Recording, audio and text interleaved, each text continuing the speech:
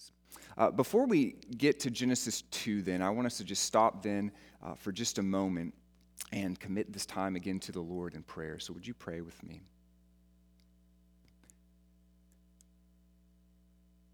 Lord, we come before you in these moments as we look to sit under your word, and we ask, as we so often do, for your help, that you would intervene on our behalf in these moments, that your truth would reign supreme, that you would guard us from error, and that in spite of my weaknesses as a speaker and our weaknesses and inability to listen well, Lord, that your Spirit would move in spite of that, and that your truth would be lifted high and proclaimed, and that we would be changed by the power of your word before us and your Spirit within us. Lord, be glorified in these moments. God, I pray that the words of my mouth and the meditation of our hearts would be pleasing and acceptable before you. And it's in your Son's holy name that I pray. Amen. We continue our study in the book of Genesis this morning, in Genesis chapter 2, as we will look at verses 4 through 25. So I'd encourage you to turn with me in your copy of God's Word to these verses. A question that has been asked throughout human history is the question, why were we created? Or depending on your worldview, maybe a more broad question would be, why do we exist?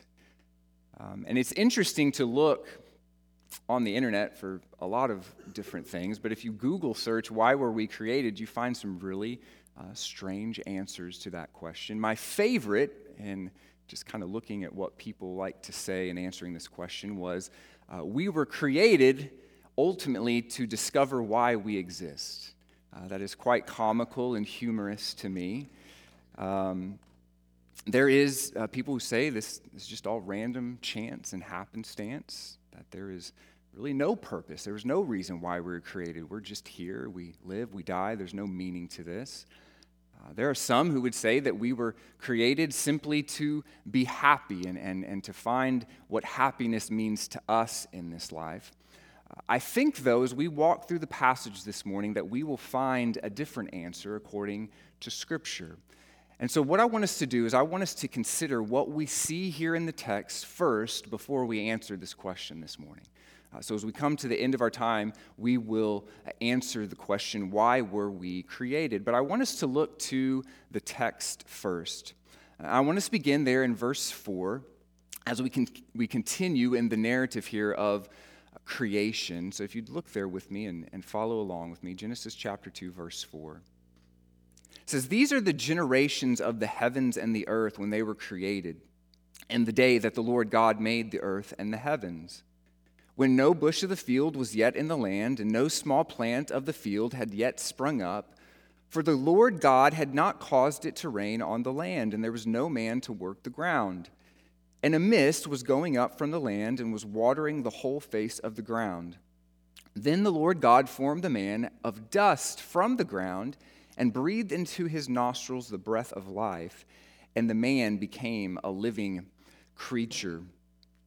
In these first few verses here of the story, I believe we see that God created mankind with the capacity to serve him.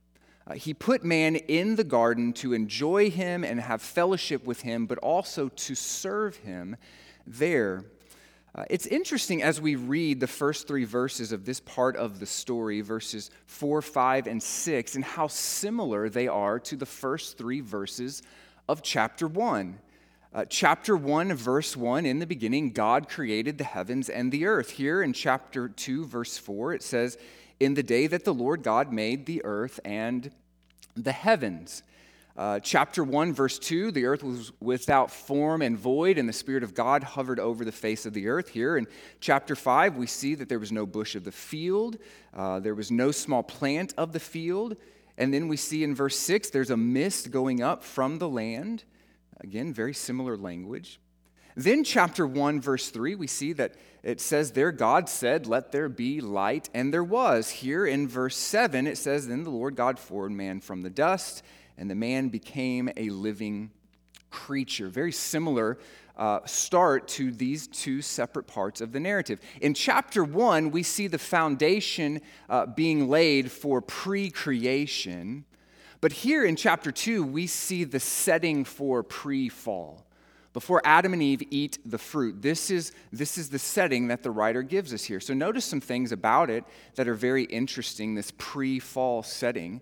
It talks about that there was no bush of the field. Interestingly, if you look over in chapter 3, verse 18, when God curses Adam and Eve because they eat of the fruit, post-fall, in verse 18, it says, "Thorns and thistles it shall bring forth for you, and you shall eat the plants of the field." And so we believe that Adam and Eve are living inside the confines of the garden. After the fall, we see in chapter 3 they will be kicked out. And so this is this setting of a pre-fall garden. Also, you see there it says that there was no rain on the land. We will see later on when we get to the story of Noah the first time that it rains. In Genesis chapter 7, verse 12, at this point there's just a mist that is hovering over the land and watering the land. But then we also see it says there, interestingly, at the end of verse 5, there's no man to work the ground. Well, we know, according to the curse in chapter 3, verses 17 and 19, that Adam would then have to work the land. So when he's in the garden, there's no work to be done to have food. Everything that he needs there is just at an arm's reach. He can just reach out and grab the food. But after the fall, we see that he has to work by the sweat of his brow to bring about subsistence for himself and his family. And so in the midst of this pre-fall garden, God is at work. Yahweh is at work. We noted earlier in chapter 1, in the first 3 verses of chapter 2, that the word that is used there for God is Elohim, the common name for God. But here the writer shifts to use the proper name for God, the name Yahweh, as the emphasis shifts from chapter 1, the sovereign God of the universe, to now we see the personal covenant-keeping God of Yahweh in the garden as he interacts with Adam. What is God doing in the garden? Well, it tells us here that he is in the process of creating man. He's bringing man into being. So chapter 1, he tells us he creates man. But here it gives us some more detail. It says he creates man from the dust. Interestingly, the word for man and ground are two very similar words. Earlier in chapter 1, verse 27, it says that he created man in his own image, male and female, he created them. And lest we think that we are something, the writer here tells us that we are just creatures, living creatures. We are most definitely created in the image of God, and theologians debate over exactly what that means. We can affirm in simplest terms that we are more like God than any other part of creation. We have minds and wills. We have the ability to create with our hands. We are reflections of God's glory in this life. But again, the writer doesn't want us to think too highly of ourselves, because he tells us there at the end of verse 7 that we are living creatures. This is the same words he used to describe the birds of the air and the beast of the field. He also says there that we are out of the ground, verse 7. He formed the man out of dust from the ground. These words, out of the ground, are also used for the plants in verse 9 and for the animals in verse 19. He says we are just dust. And later, after the fall, in verse 19, chapter 3, it says, "For you are dust, and to dust you shall return." We're just dirt. We are just created beings, but notice there, God breathed life into Adam. Apart from God, we were nothing but dust and created beings. And so in the setting of the garden, man, Adam, is placed there. And although he is just a creature and he is just of the dust, he has this unique opportunity to have perfect fellowship with God and to serve him forever in his presence in the garden. He is placed there for that purpose. And so I want us to pause for a moment and consider a connection then to the garden and the tabernacle. I think this is important. For a Jewish audience that is reading the creation narrative, in particular these verses here, they're going to see a direct correlation between serving in the presence of God and the tabernacle. And so we don't have time to go into all of the details of this, but I want us to consider that in Exodus, God promises to dwell among his people, and he does so through the tabernacle. And so in a sense, the tabernacle is pointing forward to a heavenly temple that is to come, but it's also pointing back to the garden.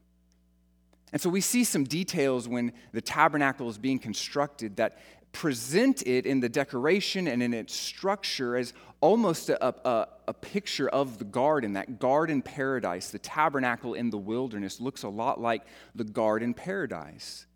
And so it's teaching the people, it's pointing the people back to a paradise that was lost, but also promising them a paradise that is to come. And so in the tabernacle, they're serving the Lord there, and it's a burdensome task that they're doing, but the presence of God is there, and the tabernacle represents this. And so throughout human history, we have been asking the question, how do we get back to the garden? How do we enter back into this right standing with God to be in his presence? And we see the answer then in this grand narrative of creation, fall, redemption, and restoration. That at creation, everything was perfect. Man was there. He had perfect fellowship with God, was enjoying God in that fellowship and serving him. And yet later, as we'll see in chapter 3, the fall happens. And this relationship with God is broken, and we need a Redeemer to intervene on our behalf. And so the tabernacle is a waiting period of pointing to that one who is to come to bring us back into a restored relationship with Creator God. And so think about the tabernacle service for a moment, there in the middle of the wilderness. The service that happens year in and year out is a burdensome task to the people post-fall. And the tabernacle worship could not satisfy the wrath of God.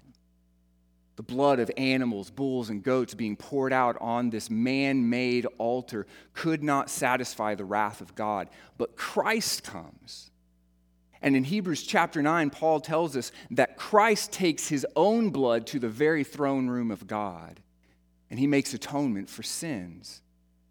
There in Hebrews chapter 9, verse 24, it says, "For Christ has entered not into holy places made with hands, which are copies of the true things, but into heaven itself, now to appear in the presence of God on our behalf."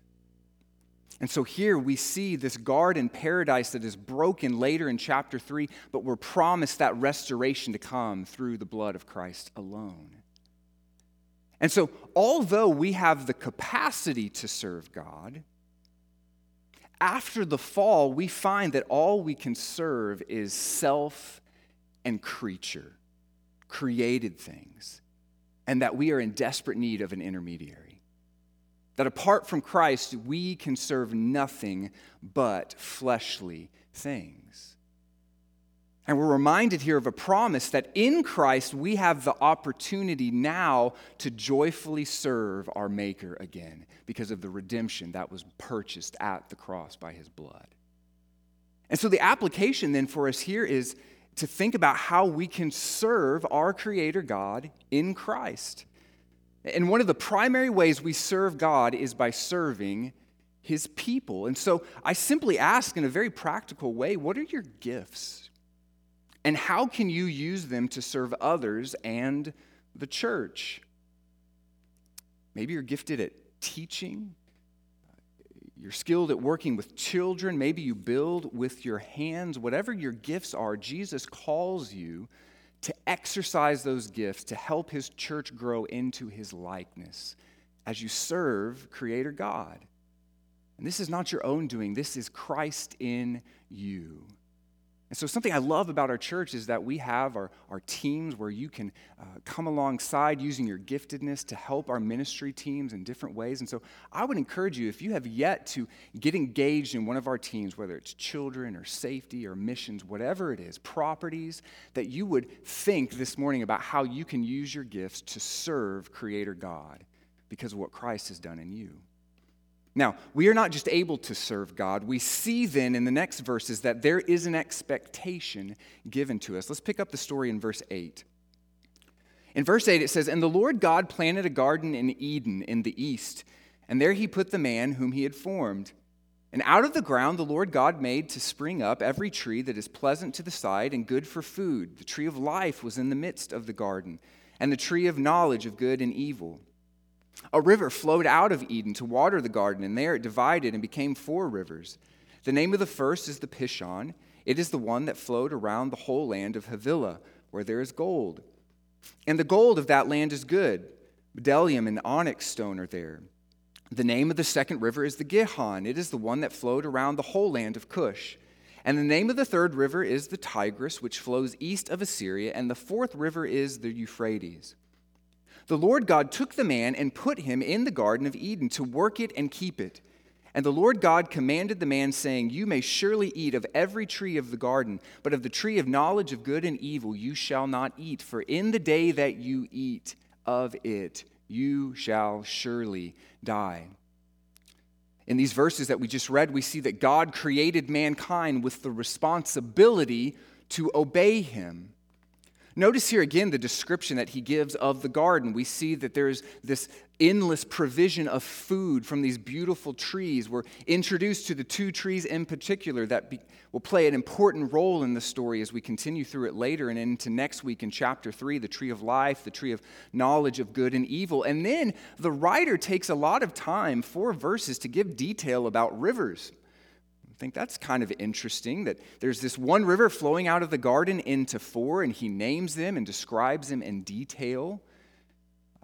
These rivers are closely aligned to the promised land, so we think of something happening post-fall where God will bring his people and in that promise of covenant to give them this land. But again, we see here parallels between the garden and the tabernacle that we just spoke of. There are details here about gold and precious stones that are surrounding the Garden of Eden, and we see these types of details used in describing the new heavens and the new earth. Again, there's this anticipation that something better is coming, even here pre-fall. A new temple, a new Jerusalem. But in the midst of all of this, as he describes these rivers to us, notice what is happening here in God's interaction with man. It says there in verse 15, "The Lord God took the man and put him in the garden." Now, this word "put" is one we saw earlier in verse 8. Interestingly, the word used for "put" in verse 8 is just a common word for "put." But here in verse 15, the writer uses a very different word that has 2 very special meanings reserved for it. So in other parts of the Old Testament, this word "put" is used for 2 different things. One is it's used to speak of the rest and the safety that the people of God will find in the Promised Land. But it's also used to speak of dedication of something in the presence of God. And so when he puts man in the garden, the writer is telling us that he puts him in the garden to rest safely in the presence of God in perfect fellowship with him. Something else here that we don't really see in the English version that we would see more in the original text is in the words "work it and keep it." Now, your translation might say that he put him in the Garden of Eden to serve it and keep it. And there is an idea that we affirm that in the garden there was work to do. That work is a good thing. Now, post-fall, work is burdensome and our lives depend on it. But Adam wasn't just hanging out in a hammock in the garden. He was working. He had things to do there. But when we see the words "work it and keep it," there's something else that's happening there in the text that, again, we miss in the English version. We won't go into all of the details here of the semantics, but a potentially better translation there is that Adam was placed in the garden to worship and obey. So that it should read, "The Lord God took the man and put him in the Garden of Eden to worship and obey him." This is affirmed then by what happens in verse 16, this idea of obedience. Because what does it say in verse 16? The Lord God what? Commanded the man. Now, if you've been keeping track as we've walked through Genesis, this is the first command from God here in the entirety of Scripture. And the command is that you may surely eat of every tree of the garden, but of the tree of knowledge of good and evil you shall not eat. For in the day that you eat of it, you shall surely die. Now, there's three things I want us to take from this command really quickly that are important. First, the blessing here in the garden is contingent on Adam keeping God's commandments. If you remember earlier in chapter 1, in the first three verses of chapter 2, we see the word blessed used 3 times to talk about the blessing of the beast of the field, the blessing of man, and then the blessing of the seventh day. Now, as we move forward into the story, we're going to see also cursing that's happening. And this is a theme that runs throughout the Old Testament of blessing and cursing. And it's something that you see so much of. In fact, as I read through the Old Testament, I'm in the habit of highlighting this in green because it happens so often, this idea of blessing and cursing. So I want us to see this just for a moment because it's really important. So turn with me just for a moment to Deuteronomy chapter 30. I want us to see the weight of this idea of blessing and cursing. Deuteronomy 30, verse 15. That the blessing of God is contingent on Adam keeping God's commandments. In Deuteronomy 30, beginning in verse 15, it says, "See, I have set before you today life and good, death and evil. If you obey the commandments of the Lord your God that I command you today, by loving the Lord your God, by walking in his ways, and by keeping his commandments and his statutes and his rules, then you shall live and multiply, and the Lord your God will bless you in the land that you are entering to take possession of it." Verse 17, "But if your heart turns away, and you will not hear, but are drawn away to worship other gods and serve them, I declare to you today that you shall surely perish. You shall not live long in the land that you are going over the Jordan to enter and possess." And so we see this blessing and cursing. Secondly, though, in the command, back in Genesis chapter 2, we see that God alone knows what is good. He knows what is best for us as his people, as his creation. And so to enjoy the good of the garden, if you will, man must trust and obey God. And if he disobeys, he will then determine for himself what is good. Now, the world will say, that sounds great to me, that I get to determine for myself what is good, but we know according to Scripture that when we are left to ourselves, we will fail miserably every time. And as we walk through the narrative of Genesis and we look at the descendants of Abraham, we're going to see dysfunction that proves that time and time again. God knows what's best for us.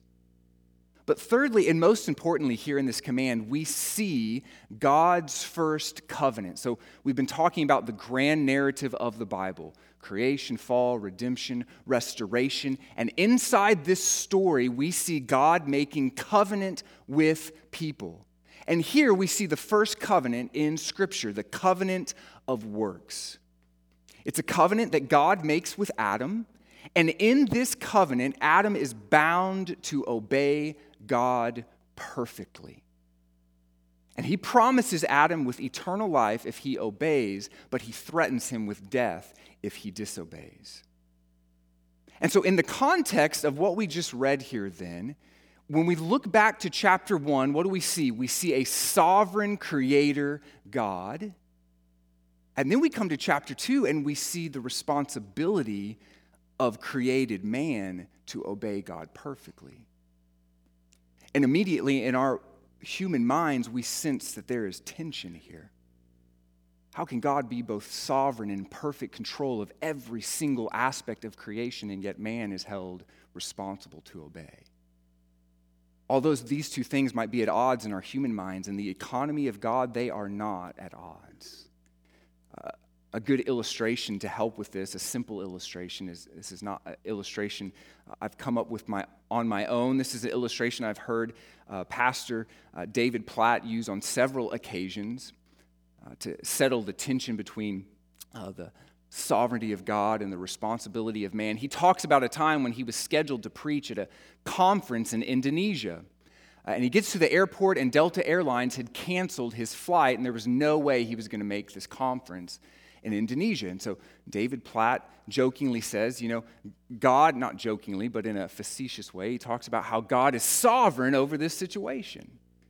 He wasn't meant to be there to speak at this conference. And he says, and yet Delta Airlines is responsible.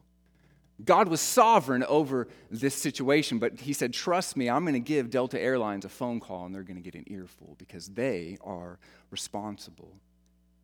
Whether this illustration helps or not with the tension that we see here in the text, I hope what we can take away from it is this.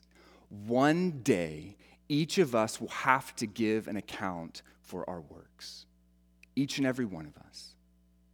And as we saw in the penitential Psalms, in Psalm 130, verse 3, if you, O Lord, should mark iniquities, O Lord, who could stand? And the answer for each of us is that none of us could stand in the presence of holy God. None of us could stand under the covenant of works. And so the message this morning is rather to look not to Adam, but look to Christ and his work on your behalf. Not a covenant of works, but a covenant of grace. That Christ died on your behalf at the cross, and if you believe in him and repent of your sins, you can have eternal life and have that restoration from this fallen state that comes later in chapter 3 and find that peace and that joy of knowing God again that was broken out of the garden. And so we see here in this command of God that he knows what is best for us. And as we come to the final verses then of chapter 2, we see a beautiful picture in what God knows as best, and that he created a woman. Look at verse 18 as we close out here. It says, then the Lord God said, it is not good that man should be alone. I will make him a helper fit for him. Now out of the ground the Lord God had formed every beast of the field and every bird of the heavens and brought them to the man to see what he would call them. And whatever the man called every living creature, that was its name. The man gave names to all livestock and to the birds of the heavens and to every beast of the field, but for Adam there was not found a helper fit for him. So the Lord God caused a deep sleep to fall upon the man, and while he slept, took one of his ribs and closed up its place with flesh. And the rib that the Lord God had taken from the man, he made into a woman and brought her to the man.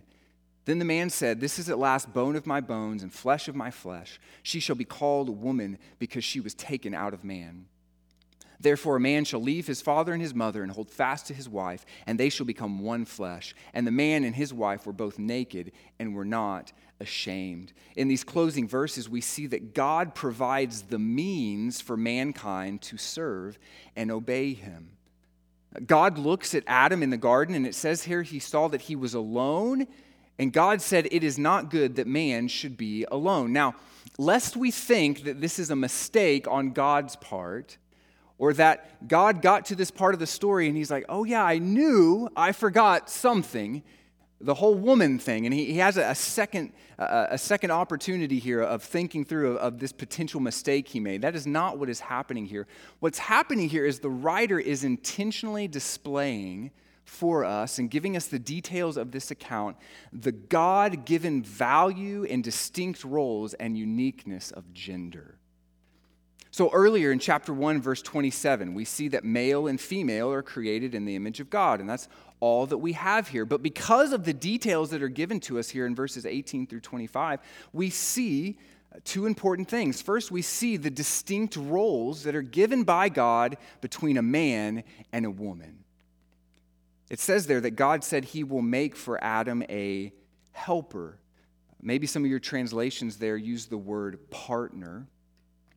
This is not a demeaning word in any way. In fact, the word helper here is used to talk about God in other parts of the Old Testament, that he is our helper. What we see here is Adam, he's charged with the task to name the animals, and when that is finished, he comes to the realization that nothing in creation is there that corresponds with him. He is alone. And he needs community, one to help him with what he alone cannot do. And we see the distinctness of the roles between man and woman in the language and the words that the writer uses here. In verse 24, he talks about father and mother, two very distinct roles that we have affirmed throughout society, and it isn't until recent history that we've denied these things. Interestingly, in verse 23 and verse 24, the word that he uses there for man is different from the word he's used previously in the passage. The word there for man is interchangeable with the word husband. And so we see there the word wife in verse 24. We can also translate potentially there in verse 24 the word husband. So it could read, therefore a husband shall leave his father and his mother and hold fast to his wife. And so the writer here is most definitely affirming these distinct roles between man and woman. We also see that she is unique. Now, it says that she is of the same substance, bone of my bones, flesh of my flesh, as Adam worships the Lord for bringing this helpmate to him. We affirm that man and woman are created with the same value in the image of God, but she is distinct and unique. He gives her a different name. She shall be called woman. We also see, though, here that her anatomy is different. She looks different to him, but her anatomy is different. We see this, and when it says here, the two shall become one flesh. This is not only a spiritual application to the marriage bed, but it's also one physically. The man and the woman are physically different. Again, God knows what is good and best for us in his creation, and he lays out that order here in the garden. And so to undermine the uniqueness and the distinct roles of male and female is ultimately to undermine God's goodness on display at creation. And so we do not elevate the value of women in our day by discrediting their God-given uniqueness and roles, but rather we take away from their value and the beauty of God God created them to be. The uniqueness and the beauty of the genders is something that we must affirm here according to the text. But notice, finally, how the relationship is to play out in the confines of marriage in verse 24. In the divinely instituted confines of marriage, that which is ordained by God from the garden, one man and one woman. Now, I'm sure in this place you would amen that. You take that message outside the walls of this place and you will be called a bigot in our day. This is the foundation of society and all of its institutions. And the purpose of marriage is not only companionship, but reproduction. The preservation of God's people in the church, but also there is in marriage a purpose for sexual intimacy and purity. Young people in this place who have yet to be married, do not believe the lie that there is anything intimate and pure about sex outside of marriage. It is a distortion of God's order for you. Dear friend, wait. Wait for marriage, and you will experience an intimacy and a purity that you would not have experienced before. But ultimately and primarily, the marriage picture here is pointing to something better. It is a picture of Christ's relationship with his church. Would you turn with me one more time to Ephesians chapter 5? Ephesians chapter 5, verses 31 through 30. You know what I'm about to read. You're familiar with this, but I want us to see it here. What is happening here in the garden, this marriage that is ordained by God? Well, something profound is happening here, and Paul tells us this in Ephesians chapter 5, verse 31. So, Ephesians 5, verse 31, he quotes what we just read in Genesis. Therefore, a man shall leave his father and mother and hold fast to his wife, and the two shall become one flesh. And then verse 32, this mystery is profound, and I am saying that it refers to Christ and the church. So as we close, the application here for us is threefold as we consider the closing part of the narrative this morning. So threefold application. First, we as the people of God must submit to his ways, as that they are ordained from the garden. And so this has implications, as we've just read here, on our marriages. That husbands, as Paul talks about earlier in verse 25 of chapter 5, that you learn what it means according to Scripture to love your wife as Christ loved the church. And wives, that you would learn what it means according to Scripture to submit to your husbands as to the Lord. This has implications on how we view the pastorate in the church. We don't have time to do this, but I would encourage you to go read 1 Timothy 2 and 1 Corinthians 14 later and see the implications between the pastorate and the garden. That we affirm that the role of pastor and preacher and elder is to be held by a man because God has ordained that from the beginning. This is important. But also we see here in submitting to God's ways how we value the roles of gender and the uniqueness of gender in the church in our day. Young ladies who are here, do not let the world tell you that your value is in the size of your paycheck or the freedom that you can find in your sexuality, or becoming whatever your heart desires, as Disney princesses have been telling us for decades. You can do impossible things if you just follow your heart. That is a lie. Dear sister, your value this morning is in Christ. Your identity is in Christ. Your worth and your hope is in Christ. Live for Him, not this world. This world has nothing to offer you. Look to Christ. The second point of application here is that we as the church must teach God's way in regards to these things. I must admit that I struggle with finding a balance of politics and being involved in debate and discussion and the tension of understanding that those things are good and right and I want to be engaged in those, but ultimately my debate skills will not change people's standing before God. That first and foremost, we must preach the gospel. Last week I said, where there is ignorance of God, there is rampant lawlessness. And I believe the reason we see such rampant lawlessness in our day is because there's an ignorance of God, and the only way people can come to a knowledge of God is through the cross. Preach the gospel to a lost and dying world.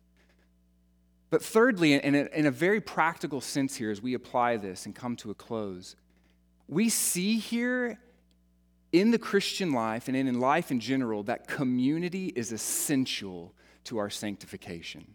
God created us to be in fellowship with one another. And you will not grow into Christ's likeness from the deer stand on Sunday morning. As well as you may try, you can read your Bible and pray, but listen, and I don't say this in a way to belittle you, but to encourage you, you need each other. In order to look more like Jesus, you need this covenant community. And it's not popular in our day to think about membership or talk about membership, but when we come together as a covenant body in this place, we're not doing it just because we've joined a club. We are committing together to something far greater than ourselves, that we believe in a risen Savior, and we affirm the same doctrine and the same statement of faith. And we want to come together to live for Christ in San Antonio and proclaim His name to the ends of the earth. And so the application here for us is to join a church. And maybe it's not this church, but find a church where the gospel is preached and the name of Jesus is lifted high, and join that church in community with those people. And so as we've walked through the passage then and we come to a close, I go back to the question I presented at the beginning. Why were we created? And so if you've been on the edge of your seat waiting for the answer this whole time, here it is. Get your pens ready. We were created to worship and obey God. And that's it. And it's all to the praise of His glory. The problem for us is that we are broken at the fall. And in our fallen selves, we are no longer able to worship and obey God. We are only capable of worshiping creature and obeying self. But the good news this morning is found in Ephesians chapter 2, verse 10, where Paul said this, "For we are His workmanship, created in Christ Jesus for good works, which God prepared beforehand that we should walk in them." If you are in Christ this morning, you are a new creation. The old is gone, the new has come. Worship and obey your Master. Let's pray.